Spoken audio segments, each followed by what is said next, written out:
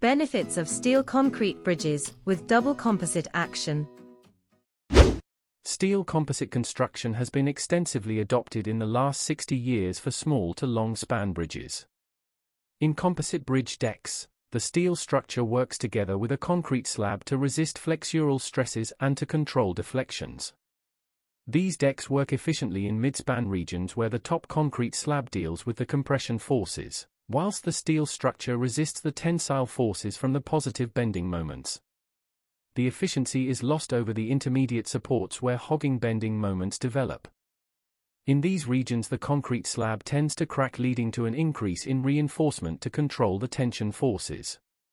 Similarly, the steel structure below requires additional stiffeners to prevent local or global instability under the compression forces. To improve the structure's effectiveness, the double composite section is proposed for the intermediate supports regions.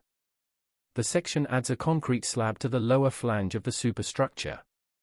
This results in savings in structural steel, reduction in cross-frame requirements and in gains from the additional bracing at midspan due to the bottom slab. The advantages go further, and additional benefits can be seen for high-speed rail bridges.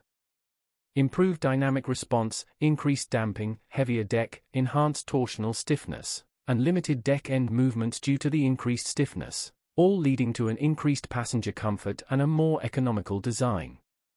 The disadvantage is that all of these benefits come with an added stage during construction, casting the bottom slab, and increased loads transferred to the substructures. This article has been published by ICE on the 17th of January 2023. This article and other related content also are available on gcoportal.com.